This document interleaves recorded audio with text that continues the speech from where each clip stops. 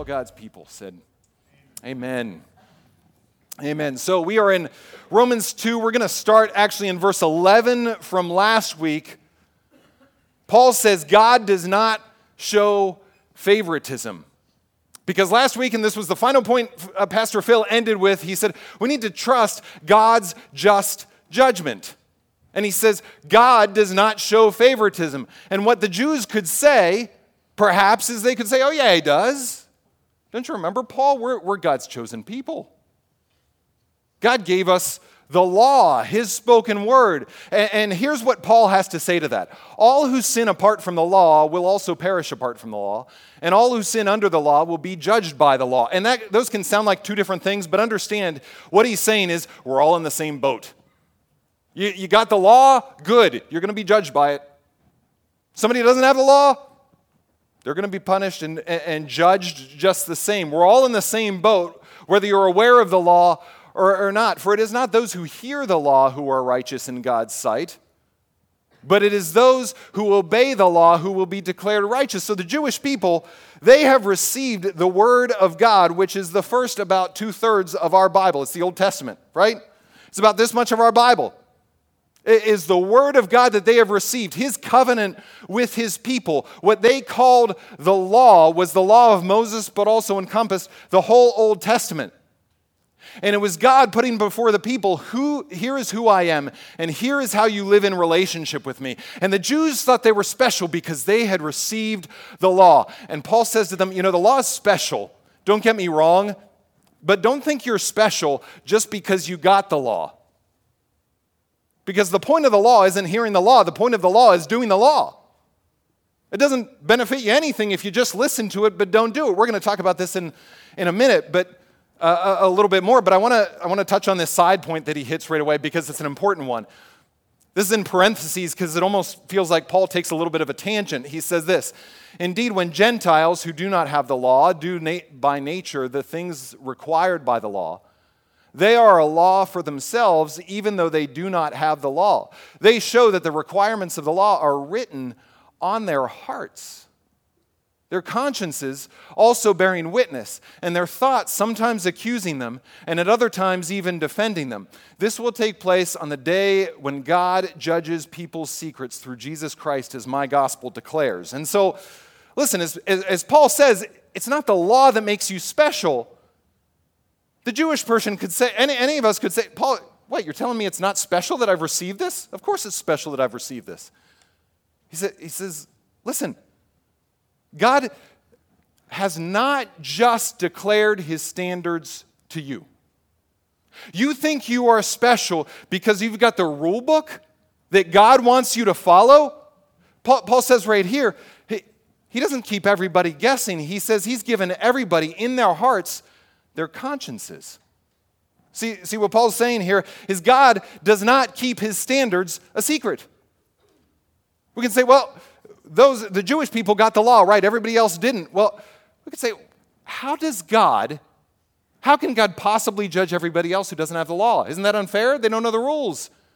Paul says, oh yeah, they know the rules. Maybe not all of them, but they've been given a conscience by the living God. He's put some of the requirements of the law on their very hearts. That's how we know right and wrong. See, back in chapter 1, Paul offered a proof of God outside of Scripture. He says, even if people don't have Scripture, they can know who God is. How? Through his creation. You look around at what he has made, and Paul says that he has made himself known. The invisible qualities of God, his eternal power and divine nature are clearly seen through what he has made so that people are without excuse. So we don't need the Bible to tell us that there is a God. Just look at creation. It will tell us that there is a God if we look hard enough. And now Paul offers a second proof. Besides creation, for the existence of God. Before we even get to Scripture, it's our conscience. It's the rule, the law of, there's this innate sense of right and wrong that God has planted in everybody. And everybody. If you go back, in fact, and look at the codes of law that were back in history, look at the Egyptians and the Hindus and the Babylonians and the Romans and the Greeks. and you look at all the laws that they had in place, if you look across their whole standards of law, you're going to find something kind of surprising. You know what it is? Not all the differences. There's going to be differences, sure. But you know what's going to be striking is all the similarities between all those codes of law, between each other, but also with our own code of law that we have today. There's similar things across the board. How is that even possible when all those people grew up in a different time, different millennia, in different countries, different nationalities, different races, different circumstances, different backgrounds, different cultures? How can there be such a similar standard of right and wrong between all of them and between us? Here's the simple answer. It didn't come from us. We didn't just make this up. God has implanted a sense of right and wrong in all of us. This is, if you want to dive into this more than I can this morning, read Mere Christianity by C.S. Lewis. This is the basis of that whole book where he starts his argument is not with the existence of God based on Scripture, but the existence of God based on our sense of right and wrong. And we can miss this because the world is so dark. Amen? You say, like, what standard of right and wrong out there? Well, listen, there is. As much as people might try to deny it, as much as it can be hard to see at times, there is a standard of right and wrong. C.S. Lewis says, there is some standard outside of ourselves that we didn't make up, and yet we find pressing down on us. Take just the sense of fairness that we all have. You didn't make this up, I didn't make this up, but we all agree that there's things that are fair and things that are unfair. I remember one time I was driving in a parking lot. I was down at Arundel Mills Mall. Anybody ever been to Arundel Mills Mall? It was my first time there. And you know what shocked me about that mall? This doesn't have much to do with my story, but I have to share this every time I talk about this. It's a mile long inside. Maybe it's bigger now, but it's a mile. You walk all the way around the mall. It's a loop, and it's a mile inside. Do you know what they have when you get there? Before you even get inside, you know what they have? They have valet parking. Think about it. I'm going to go to a mall and I am going to walk 1 mile inside the mall, but I am unwilling to walk 1/8 of a mile from my car to the doors. So I'm going to pay I don't know, maybe it's more now, but $15 for valet parking. That doesn't make any sense to me. I thought that was crazy. And so I was not going to pay for valet parking, so I went to park somewhere else. And then I understood why they have valet parking. Every single spot in the lot was full. I was driving up and down and up and down and up and down and up and down. And then there was this family that they were approaching their car. They had their bags. They had their kids. Everybody was looking tired. They were leaving. Oh, thank goodness. So I pull up and I turn on my blinker, right? Turn on my blinker because I'm going to pull in there. And they open the trunk and they put their packages in and they close the trunk and they open the doors and they put their kids in and they strap them in and they get coats off and then they get themselves settled and they turn on the radio and they put snacks out. I don't know what they were doing, like 3-course meals for their kids. They were there for a while. But then those white lights come on, that they're in reverse, right? I've got my blinker. Finally, it's going to pay off. And they pull out and they wave, apologies, thanks for your patience. So yeah, yep, you bet. And then this car comes the other way and pulls in the spot. Right? Felt like getting out of the car screaming at him. Now listen, I'd driven up and down every road. Every other parking spot in that lot was filled. Did I shake my fist at those cars, at those drivers? No. They were there first. It's fair. Like, of course they would get the spot. But this one was mine. I mean, that's what's fair. People say this standard outside of ourselves of fairness, of right and wrong, doesn't exist. Steal their parking spot. That'll show them real quick. There is something outside of ourselves. Yeah. But no, the standard exists. That's why slavery, abuse, the Holocaust, for most of us, that's why we have a sense that these things are evil, these things are wrong. You say, what about the people who don't think those are evil? Well, yeah, listen, there's outliers, there's psychopaths and serial killers, right? How come they don't think that's wrong? Well, listen, what color is that, the background? Red. If someone in here happens to be colorblind, does that make that not red? No, it just, thank you, no. It's obvious, right? It just means somebody there's a brokenness inside them that they can't perceive this as what it is. So just because there's some people who exist who can't perceive the right and wrong for what it is doesn't mean it doesn't exist. You say, what about when a whole culture gets it wrong? Abortion or slavery? Things that they call right. Well, then we're back to Romans chapter 1, right? So review the last few weeks and read. We can say no to this innate sense of right and wrong. We can harden our hearts, harden our consciences against this sense of right and wrong. It doesn't mean it doesn't exist. God has placed it in us. And so here's the thing. It doesn't mean we know every single law. He hasn't placed in our hearts everything that he put in the Old Testament as his law, but he doesn't need to. He just needs one, right? Adam and Eve, how many rules did they have to follow? How many laws did God give them? One. That was enough. No, you blew it, guys. He doesn't need to tell Gentiles or unchristians the whole law. Just a little bit that they know is enough to know that they blow it, that we can't live up to these standards, that we need a rescue outside of ourselves. One commentary I read said this: people are going to be judged not on the light they didn't have, but on the light that they did have. God in his common grace has offered light to every single one of us, and every single one of us, Paul will say, have turned away from that light, and all have sinned and fall short of the glory of God. So God does not keep his standards a secret. That's how we know his judgment is still fair. So now Paul turns his attention back to those in the light, those who have the light of the law, and he says this, now you, if you call yourself a Jew, if you rely on the law and boast in God, if you know his will and approve of what is superior, because you are instructed by the law, if you are convinced that you are a guide for the blind, a light for those who are in dark, an instructor of the foolish, a teacher of little children, because you have in the law the embodiment of knowledge and truth. You think you are so great because you are all of these things. Think about this. You then, who teach others, do you teach yourself? You who preach against stealing, do you steal? You who say that people should not commit adultery, do you commit adultery? You who abhor idols, do you rob temples? And it's a lot like what he said early in the chapter. Do you judge other people for their sin? You sin yourself. You don't have a leg to stand on. He says this law that is given to you, here's his point. This law is to be lived, not just listened to. He says to the Jewish people, you think you're so great because you've heard the law? It's not just for you to hear and teach others about. It's for you to do.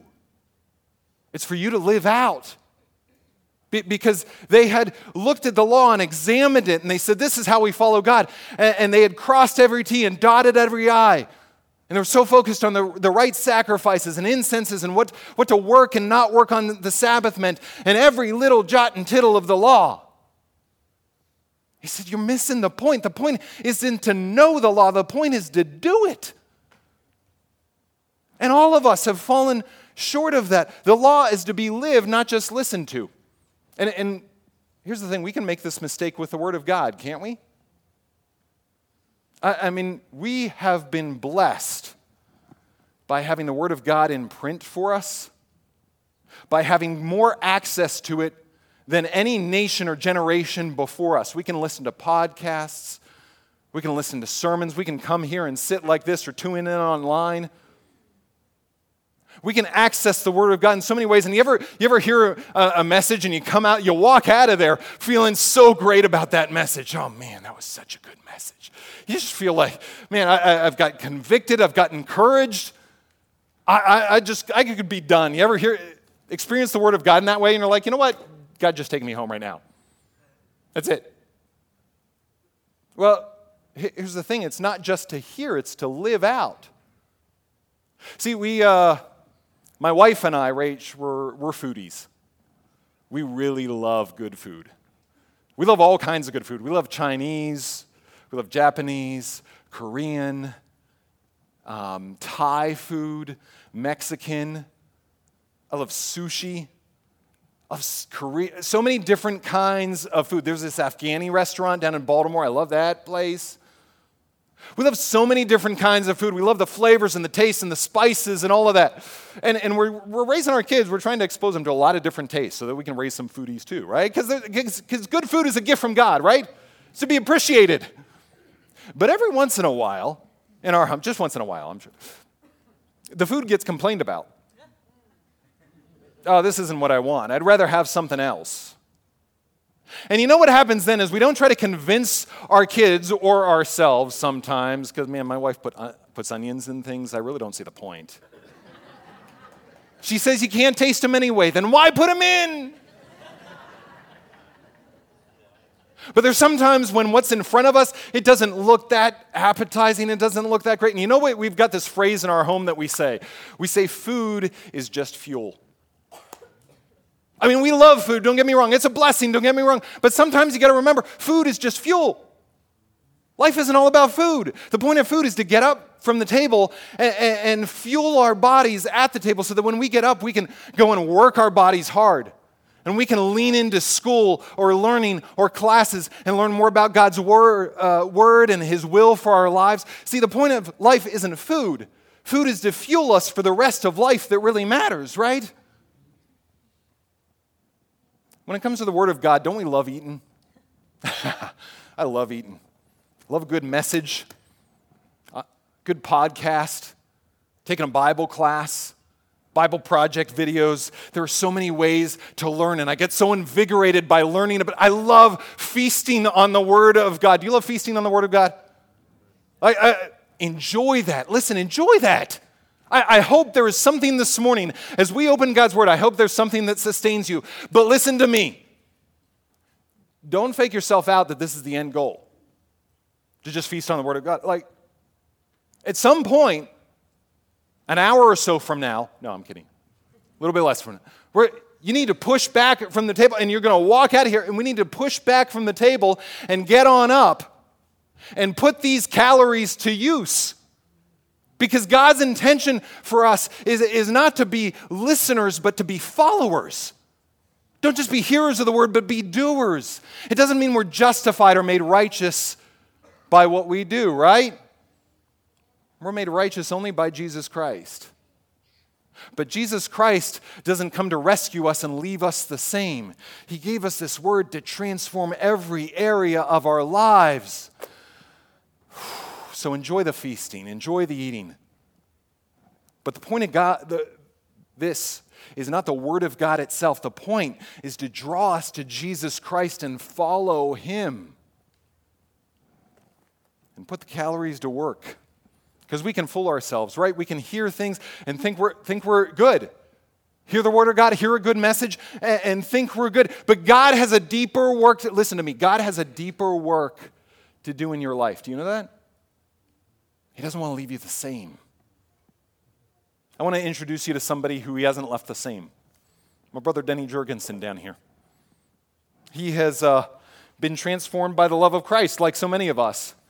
And he has a story to tell of how God continued to change his life after he met Jesus. Denny, come on up, and would you please welcome my brother Denny?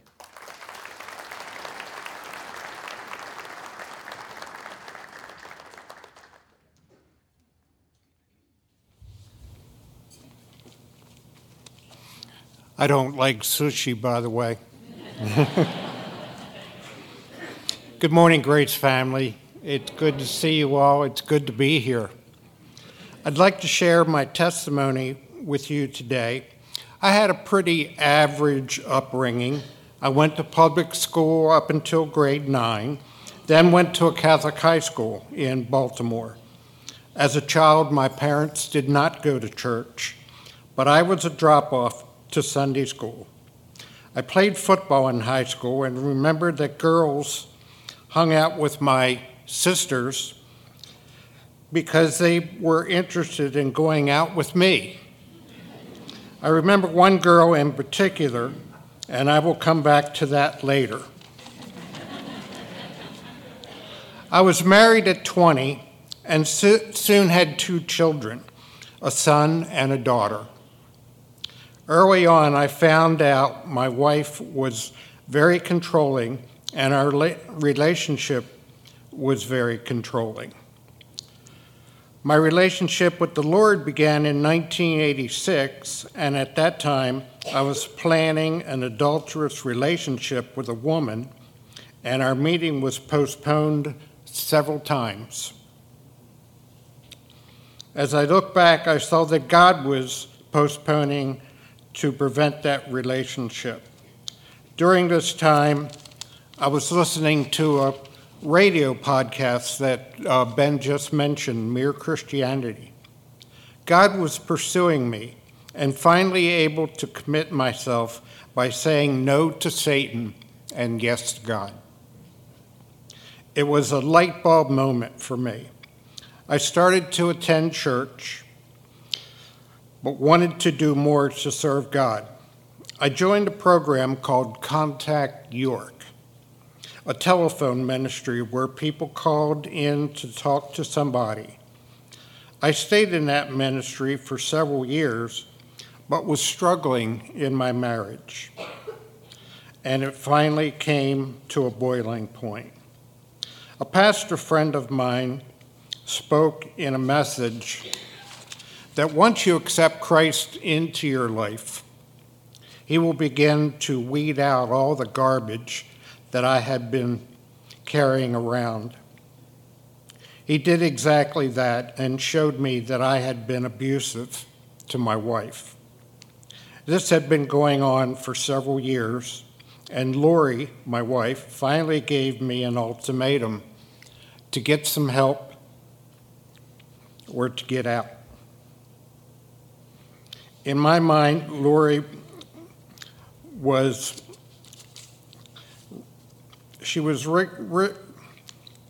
rigid and controlling, and she would lash out at me and our children as well. I look back at her and her rigid standards. I see now, however, but my response to her was ungodly. I sinned in my anger, and this wasn't God's way for me. I had been listening to Christian radio, attending church, and still abusing my wife. I was fooling myself thinking that I was in God's will. After a month-long struggle with denial, and that's not a river in Egypt, I finally joined a 26-week program, a domestic violence program. I felt that I didn't belong there until I realized that I was getting closer to God. I felt this was the best experience that had ever happened to me at this time.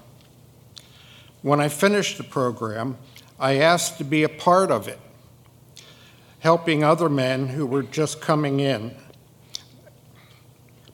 I worked this program for many months until one day my son and I were hit by a drunk driver in Stewartstown back in 1991. I suffered a traumatic brain injury and was in a coma. My son came out with minor injuries because I was able to swerve the car so that I took most of the impact. I have no memory of that accident. I came out of a coma 10 days later, but my full memory did not return for several years.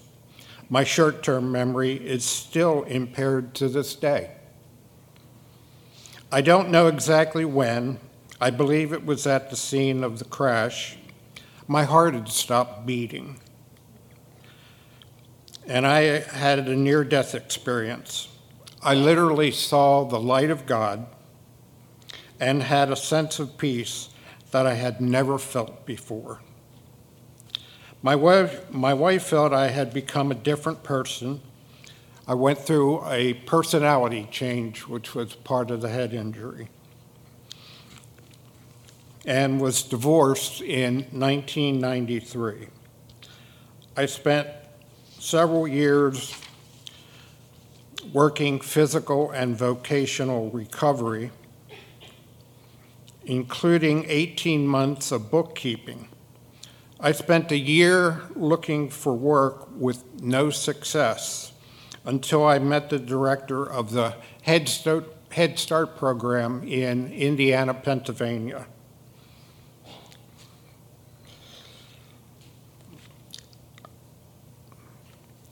I was asked to speak to the Head Start parents on the subject of domestic violence, since the director knew my experience from my resume. I did speak and received much praise from the Head Start director, and she told me I missed my calling. I knew this was God talking to me, and I was accepted to Mount Aloysius College to study behavioral science for 2 years. While I knew God was with me, negative effects of my brain injury I sustained were also working on me, and this became a dark time at college and afterwards. I soon became involved in extreme evil, where all I cared about was sex, drugs, and rock and roll. I was working with a band as a manager, and there was plenty of music, alcohol, marijuana, and lots of carnal lust. Yet God continued to pursue me.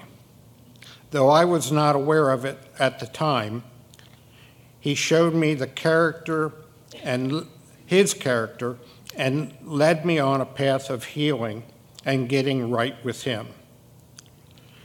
In 2008, God introduced me to a woman that I had talked about earlier.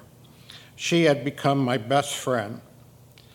Remember the young woman I told you about at the beginning of my story?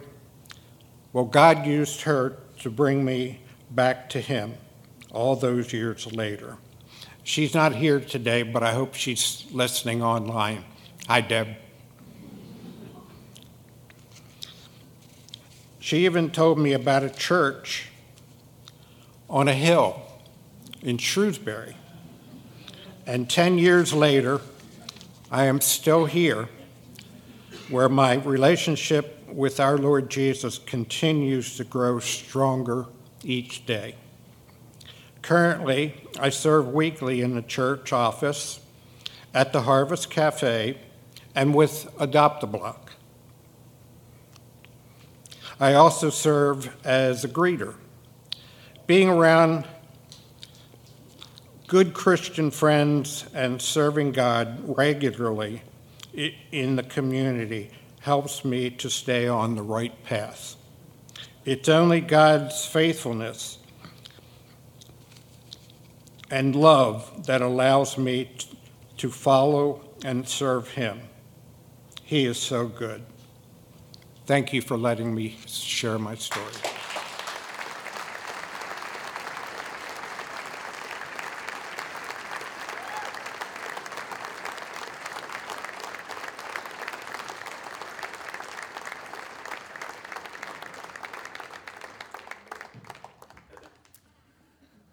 Did you hear it? God has a deeper work for us. I mean, He said it in there with that message that the pastor that he heard from a pastor friend of his, that as we say yes to Christ, He'll start to clean out the junk. Because He has more for us to do. He doesn't just want us to hear this, He wants us to live it. And you know what happens when we do that? We become a light to those in darkness, a guide to the blind,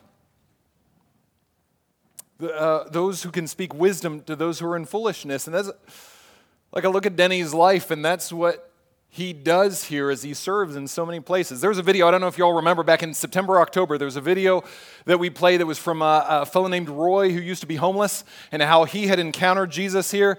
And the name he mentioned besides Jesus was Denny.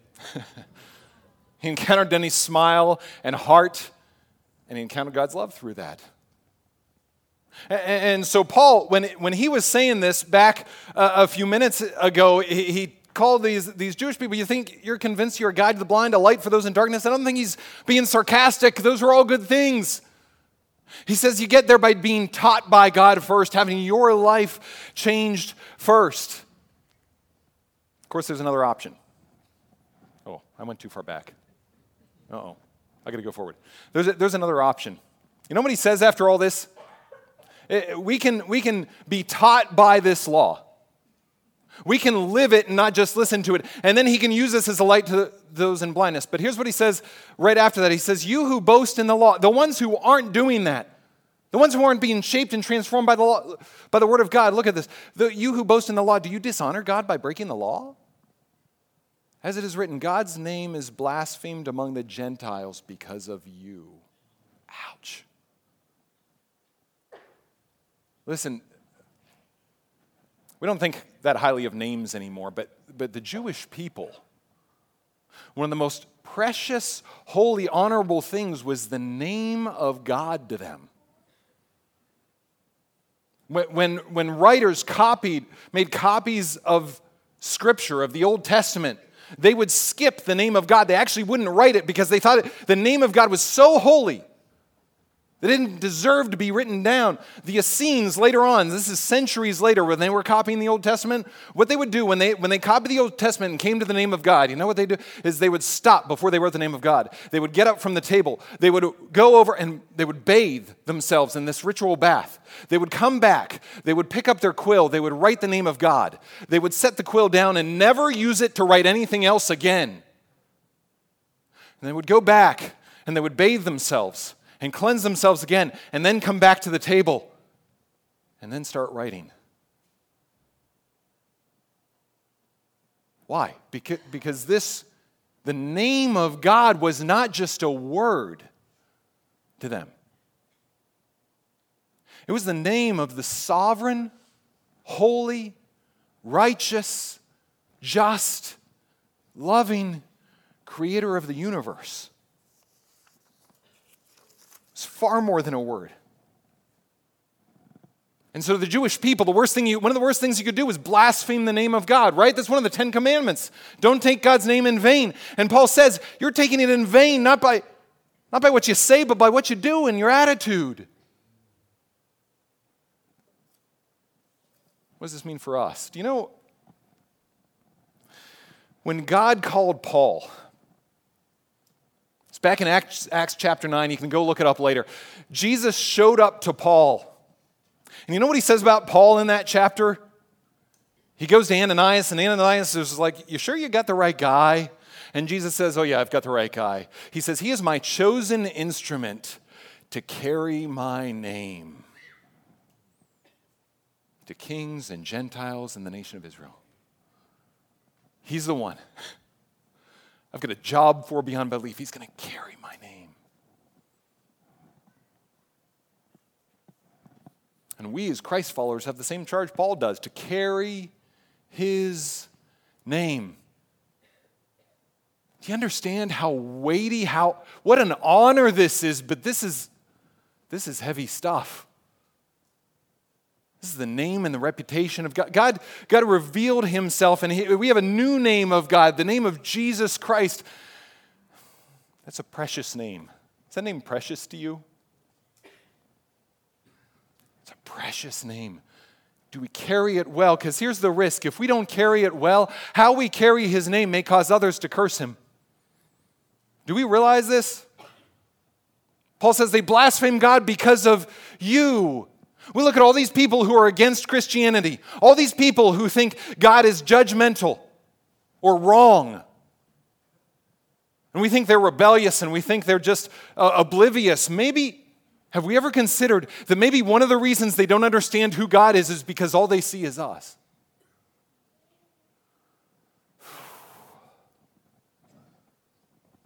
How many people have you heard about who have a hard time thinking about God as their Father? Scripture talks about this all over. Jesus called God Father. He called God Abba. And I've met tens of people, there's hundreds, there's thousands that we've heard stories of that have a hard time imagining God as Father. Why? Because they had an earthly father and he didn't carry the name. Listen, all my dads out there, I'm right with you. Like, are we carrying the name of our Father God to our children?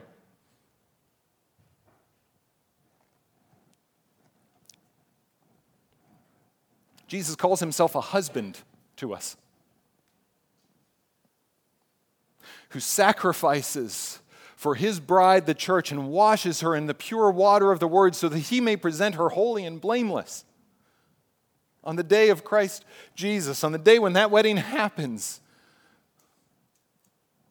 husbands, are we carrying the name of Christ in our own homes? This is where it starts. Moms and dads, wives and husbands, are we carrying the name of Christ to our kids? Are we reflecting the heart of God to them? And then it extends out to the community or around us. Do they think God is judgmental because we're judgmental? Do they think God is angry and hates sinners maybe because we have? Are we not carrying his name well? You know where my kids learn the F word? You know where my kids learned the worst, most offensive word in the English language? It wasn't at school. They're homeschooled. Hopefully they didn't hear it there. You all sit down and talk to me if that's where they heard it. They didn't hear it on a movie. They didn't hear it on somebody out in Walmart who had a bad day. They saw it on a sign, and the sign said 3 things on it.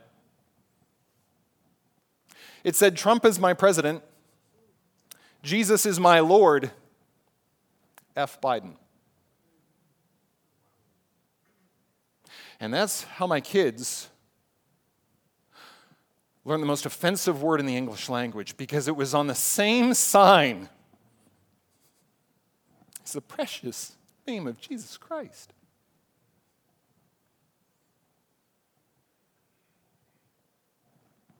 I don't tell that story to judge whoever put that sign up. I tell that story to say, like, all right, how are we carrying the name? Is this name precious to you? Like, are we carrying it well? Because it matters.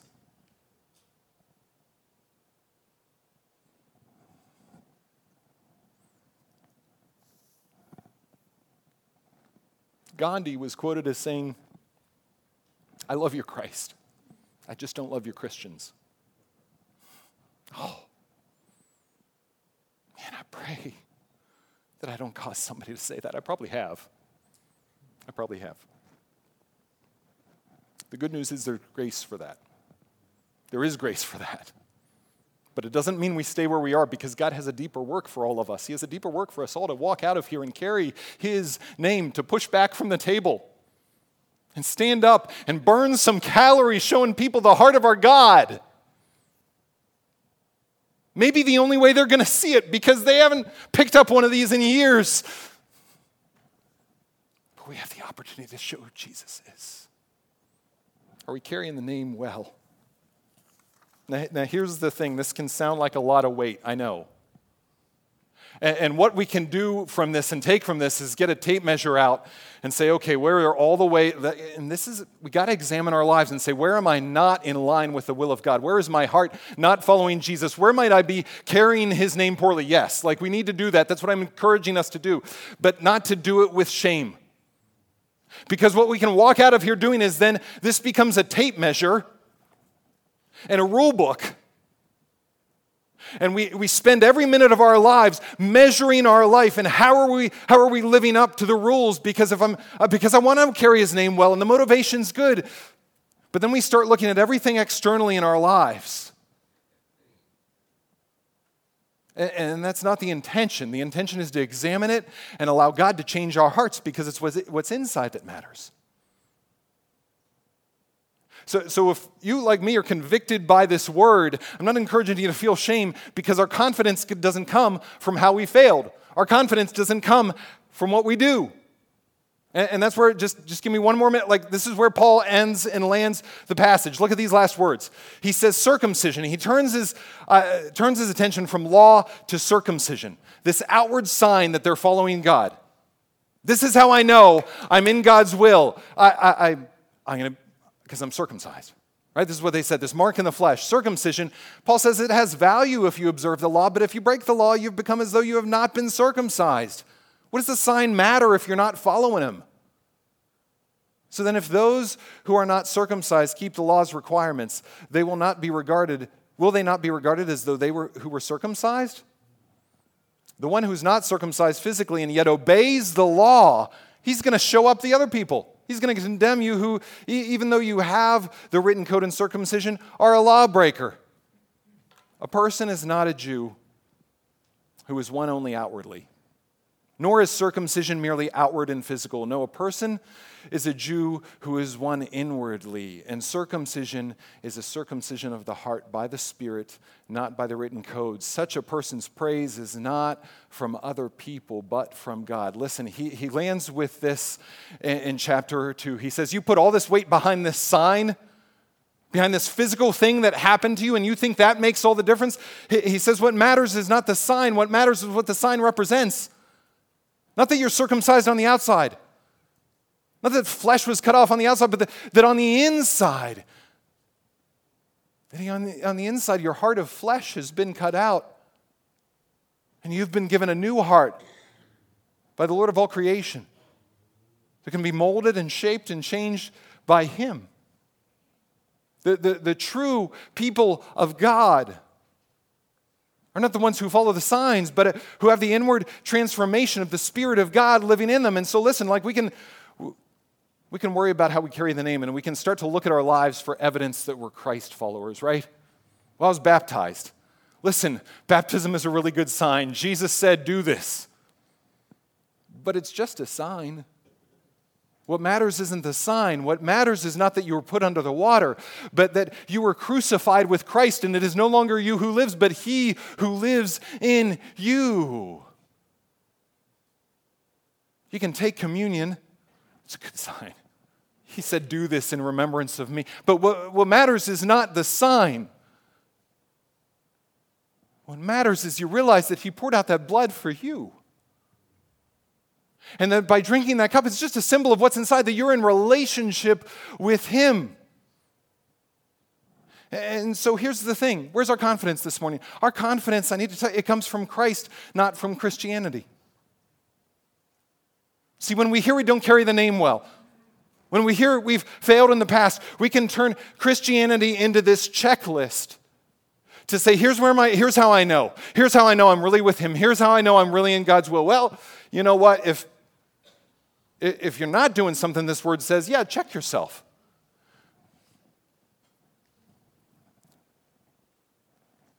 But don't turn this into a rule book, because our confidence doesn't come from Christianity. Our confidence doesn't come from the fact that we were baptized. It doesn't come from the fact that we took communion last week. It doesn't come from the fact that we're sitting in this church right now. It doesn't come from the fact of all the Bible studies we've had. It doesn't come from our theological correctness, although there's core things we need to believe in this gospel of Jesus Christ. But it doesn't come from being theologically correct about all the other side points. Our confidence doesn't come from our last experience of passionate worship or a bold prayer life. Our confidence doesn't come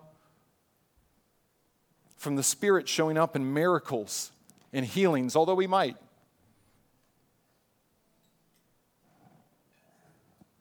Our confidence doesn't come from any of the signs and any of the symbols of religion, because this isn't religion, this is relationship. Our confidence doesn't come from any of this. Our confidence comes from Christ. And I wonder how many of us have this week been tempted to put our confidence in something else. As we've encountered those who don't believe what we believe, we say, well, here's what sets us apart. Let me tell you what sets us apart. There's a name. It's Jesus Christ.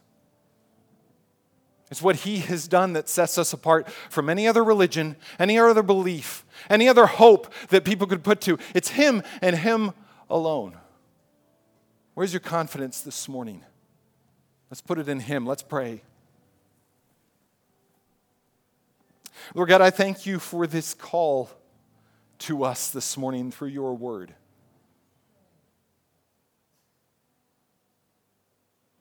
God, I thank you that your word is alive and active, and I pray that it has been working on us. I know it's been working on me. I thank you that it is sharper than any two-edged sword, that it cuts right to the core of us. And it performs a surgery that hurts, but it's a surgery that heals. So God, I pray that today that you would use this word in our lives to draw us back to yourself. We get so distracted. We get so defensive about our faith, Lord.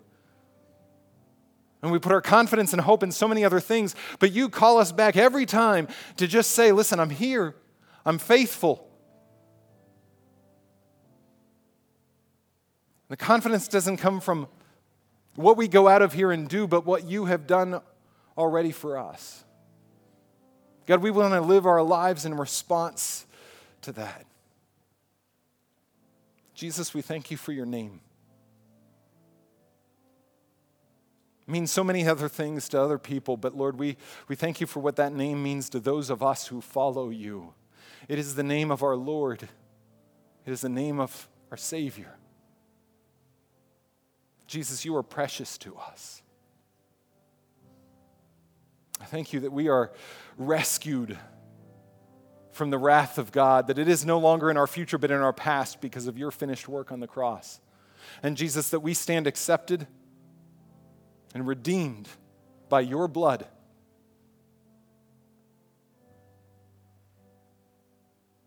God, restore our confidence in you alone this morning, and we will praise you for it. And all God's people said, amen.